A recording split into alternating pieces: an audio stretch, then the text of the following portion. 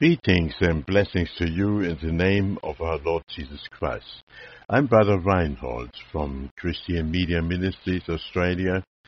I pray that this message of eternal life will change your life circumstances so that you become a blessing to others and healing will prosper your soul. Message is the reverential fear of God.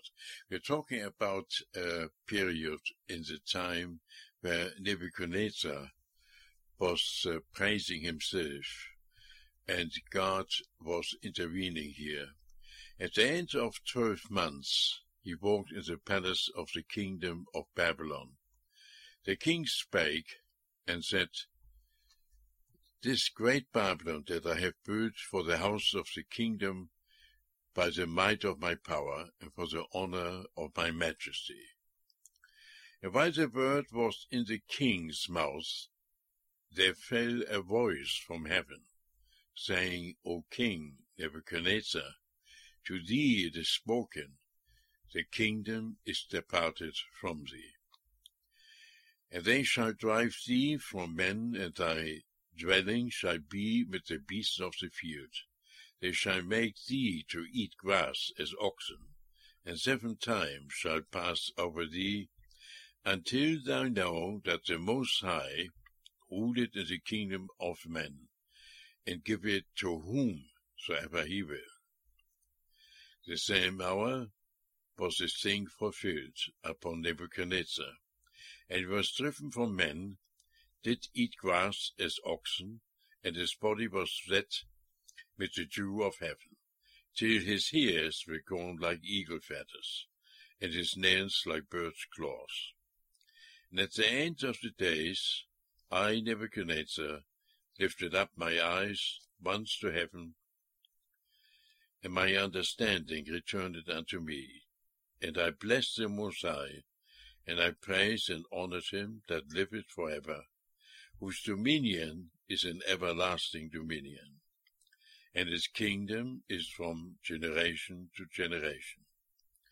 And all the inhabitants of the earth are reputed as nothing, and he does according to his will in the army of heaven, and among the inhabitants of the earth, and none can stay his hand, or say unto him, "What dost thou?" Circumstances God reveals himself sometimes to a ruler, as he did with Nebuchadnezzar. Jesus revealed himself to Saul, speaking out of the air. He was asking, "Who are you, Lord?" And the Lord said, "I'm Jesus, whom thou persecutest. It is hard for thee to kick against the pricks." And he was trembling and astonished, and said, "Lord, what wilt thou me to do?" He was for 3 days blind, and led to the men that told him what to do. And out of Saul became Paul, the mighty apostle, to lead God's church against the persecution of Rome, revealing the powerful truths of the gospel to men. During the time of his ministry, he was shipwrecked, imprisoned by the Romans, and persecuted by his own people, and at the end beheaded.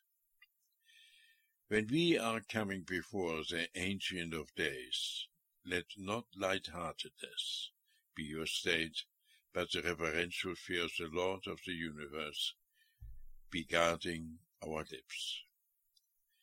When a lady in the 70s, that was the sister of a person I led to the Lord, refused to accept the Lord's salvation, she felt she had enough time to enjoy her life without being restricted. I heard after a fortnight she had a stroke and died instantly. When Billy Graham visited Marilyn Monroe and told her about Jesus loving her and wanted to come into her heart, her reply was, "She does not need this Jesus," but died shortly after by suicide.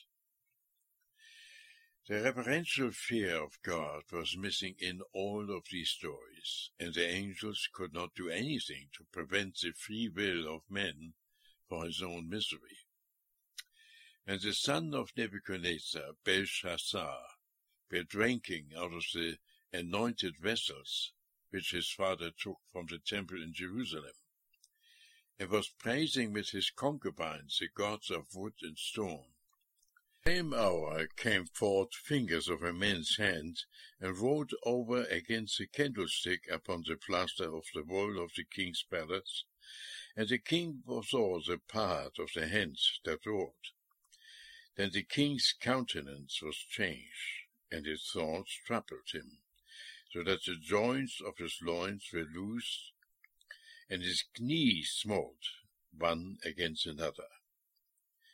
The king cried aloud to bring in the astrologers and the Chaldeans, the soothsayers, and the king spake and said to the wise men of Babylon, Whosoever shall read this writing, and shall be clothed with scarlet, and have a chain of gold around his neck, and shall be the third ruler in the kingdom. Then came in all the king's wise men, and they could not read the writing, nor made known to the king the interpretation thereof. Then was King Belshazzar greatly troubled, and his countenance was changed in him, and his lords were astonished. Now the queen, by reason of words of the king and his lords, came unto the banqueting house, and the queen spake and said, O king, live forever, let not thy thoughts trouble thee, nor let thy countenance be changed. There is a man in the kingdom, in whom is the spirit of the holy gods, and in the days of the fathers light and understanding and wisdom, like the wisdom of the gods, was found in him. Period. Before Belshazzar, and Belshazzar said, I have heard of thee, that thou canst make interpretations, and dissolve doubts.